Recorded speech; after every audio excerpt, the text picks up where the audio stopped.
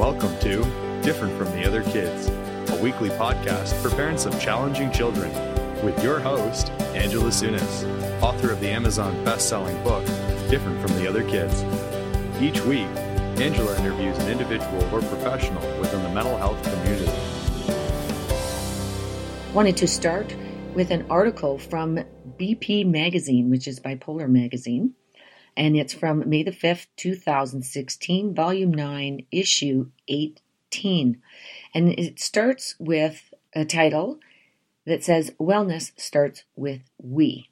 Let me just read this to you. It's not just about being bipolar and requiring a we or coping as a team, but I believe any kind of mental health struggle can be certainly aided by the help of a team. And let me just walk you through the way that these guys have talked about it, and then I'll walk you through the way that Christina's utilized it. And we'll give you an idea of what this team or this we means. Tackling bipolar disorder often takes a team effort. That's one reason why Mental Health America is providing a worksheet on positive supports as part of its Mental Health Month 2016 toolkit. For starters, that involves listing people in your life who can be helpful when you're feeling off balance. For example, someone you can call who will just listen, someone to hang out with even though you have low energy, or someone to take a slow walk with. Mental Health America also recommends arranging for an emergency support person who knows what to do and who to call when you're in a crisis. Some things that person might need to know: contact info for your psychiatrist and your psychotherapist, the hospital of your choice, and any medications you take. The family members and friends who are your positive supports are the day-to-day players on your wellness team. The rest of the squad would be the professionals who provide your care, from psychiatrists to occupational therapists, and all the better if they work together in a true team fashion. When medical and mental health specialists coordinate their efforts, ideally with a nurse or social worker as a case manager, that's known as collaborative care. Collaborative care is an approach that has been shown to have better outcomes than care as usual. I will tell you that is absolute for Christina, especially she's been coming off her medication. She now has a naturopathic doctor that she sees regularly, who has recommended her to a regular GP that she can coordinate with. That's a general practitioner. She also has a stretch therapist who is actually an energy healer. She has her psychotherapist that she can call. She has the psychiatrist also in her arsenal. And then she also, of course, has her mom very engaged.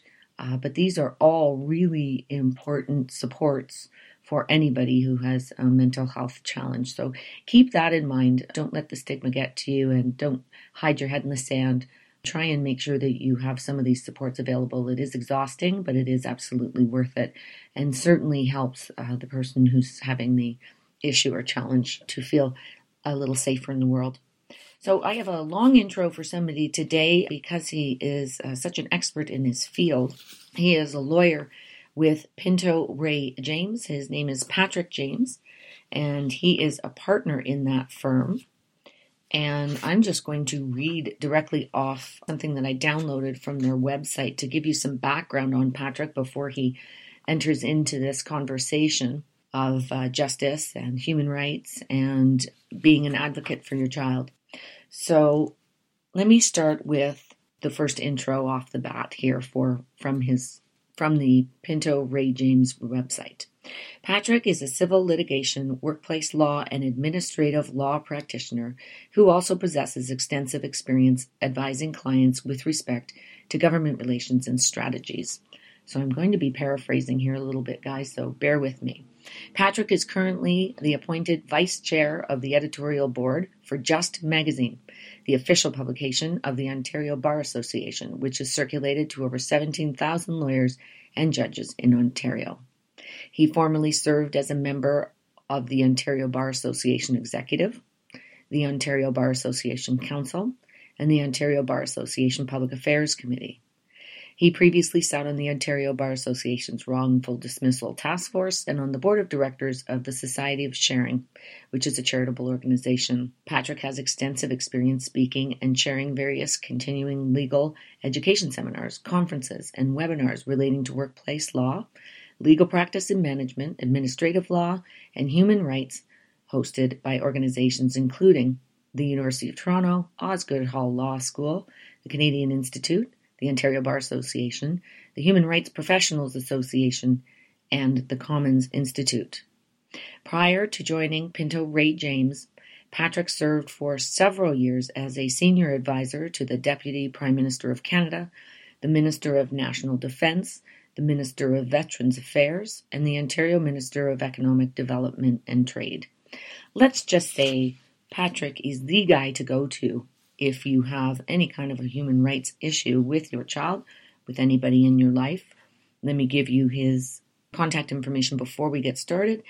Telephone number at the firm is 416-642-0460. His extension is 216, and his email is pjames@Pinto, Pinto, Ray, W-R-A-Y, James, James.com. Without further ado, drum roll, please. With that extensive bio, let's get started with Patrick James. Wanted to ask why this kind of law. There's usually a little bit of a personal story as to why somebody becomes an advocate of some kind. I know I have my own personal story. Would you be comfortable sharing that with us? Thank you. When I was young in the school system myself, I had friends who had various degrees of various disabilities, both physical and mental. And at the time, in the early 80s, there wasn't very much understanding of or support for kids with disability. Often kids were either the mainstream schooling with the other kids. Sometimes they were segregated and identified as kids requiring special help or were segregated to special ed. I knew at the time, without the expertise, that there was a problem with the system because I saw many good and smart kids marginalized because they had some form of physical or mental disability, and the school board didn't have a stream or a way to assist them. Mm-hmm. And I know from my experience, many outcomes where smart kids with disabilities ended up not completing their education, whether that be high school, many of them dropped out, or whether it was college or university, simply because they didn't have the support.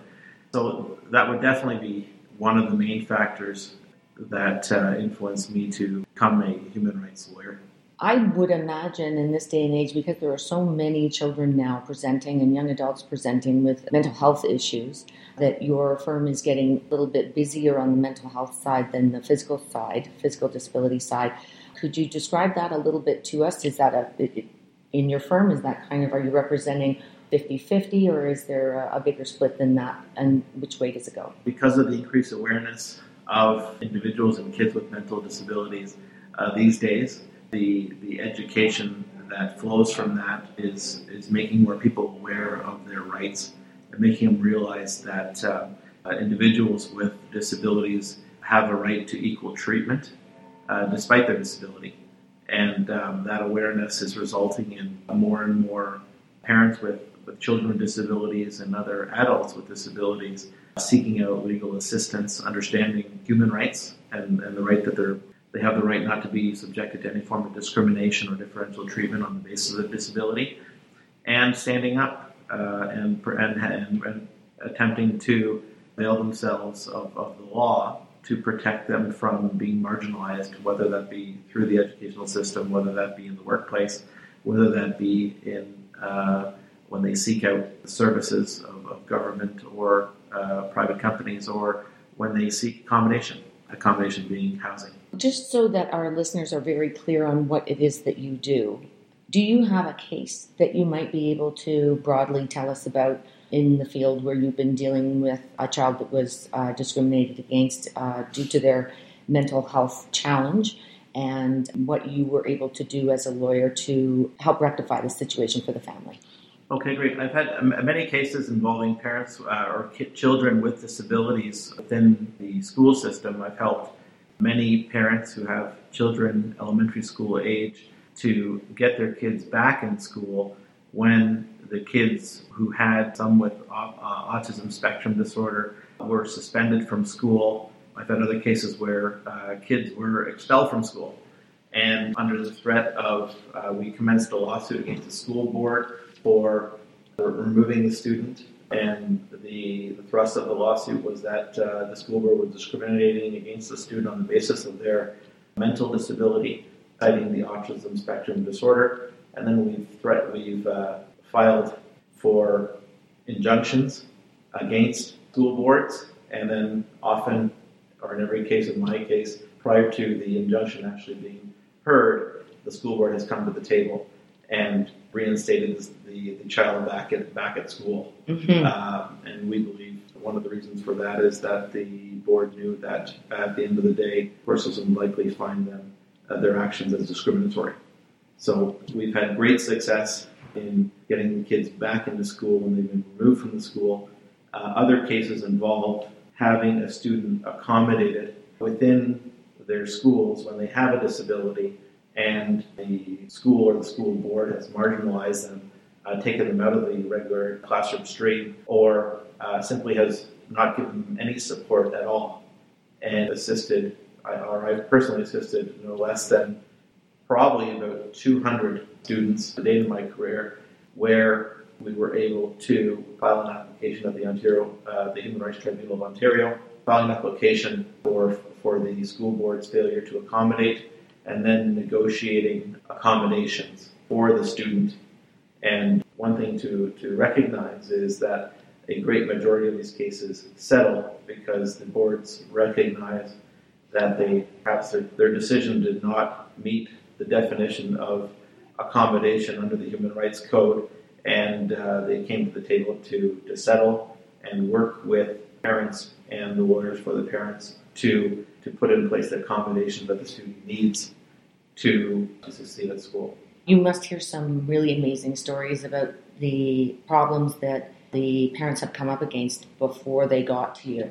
Can you expand a little bit on that? They must be so frustrated, and some of them must have been doing it for months and years at a time. And at what point is there a breaking point that they come to? Do you find that they will finally seek you out? And you're hard to find, first of all, and this I'm hoping will help the parents to find you a lot easier. I'm going to ask Patrick. He's been gracious enough to say that he will help us with the intro to this next book.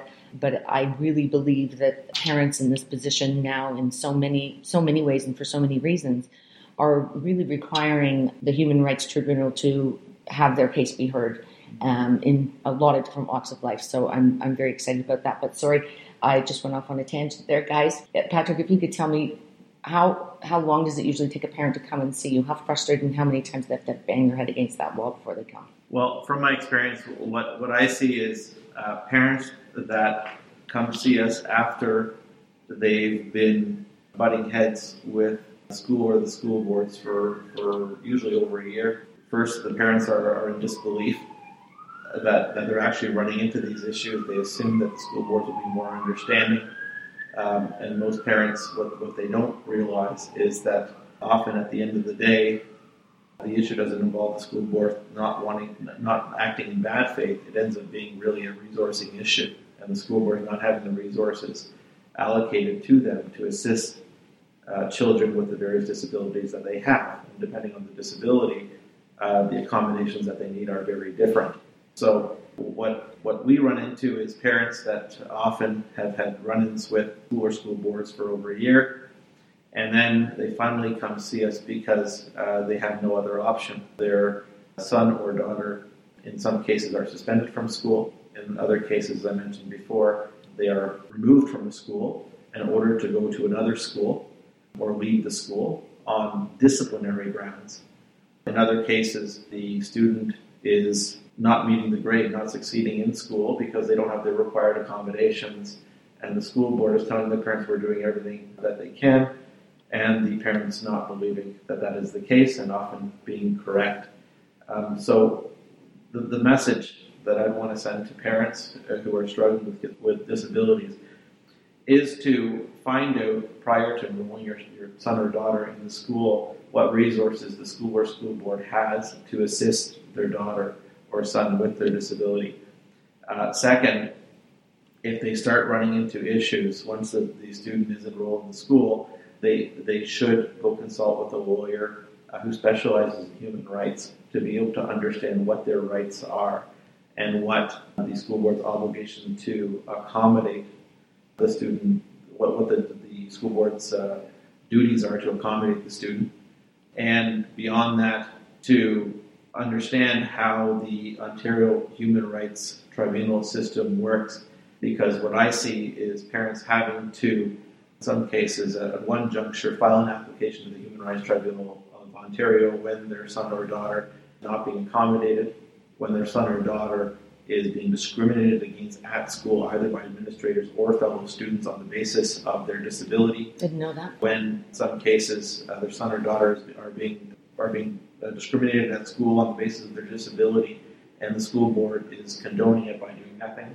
In some cases, school or even principals become very frustrated in trying to deal with a student with a disability.